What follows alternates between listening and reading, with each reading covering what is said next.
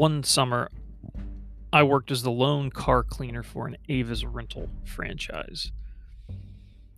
This one was nestled in the back of a BP gas station and never had more than 15 vehicles at one time. Despite the heat and humidity of Kentucky summers, I found the job pleasant enough. Most cars needed only a quick vacuum of the interior, and then I would run it through the car wash, and if it wasn't reserved for that day, driving to the parking lot across the street. You learn the value of air conditioning in that environment. You also learn how low quality Chevy Cavaliers felt as soon as you sat down in one. It was cheap.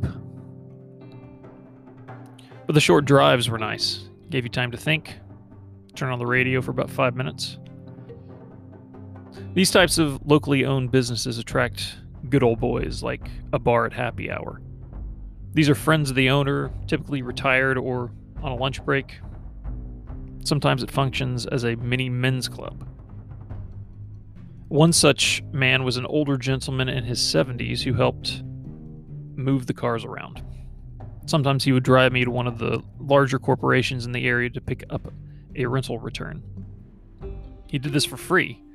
He was never an employee. He just wanted to help out, to be useful.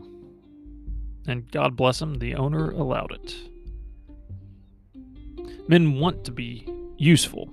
They want to be respected for doing something useful. This need does not disappear with age. One of the great travesties of our culture is shuffling off older people to their separate camps. We don't think they offer us any value, and for older men, this is particularly tragic. Feeling useless is one of the quickest ways to an ignoble death, to the slow deterioration of dementia, or far worse. What can you do for the older men in your life? Ask for their advice on important matters. Ask for their help on things they have conquered when they were young. Treat them as useful. They want to go out of this world used up and spent, knowing that they gave it everything they could.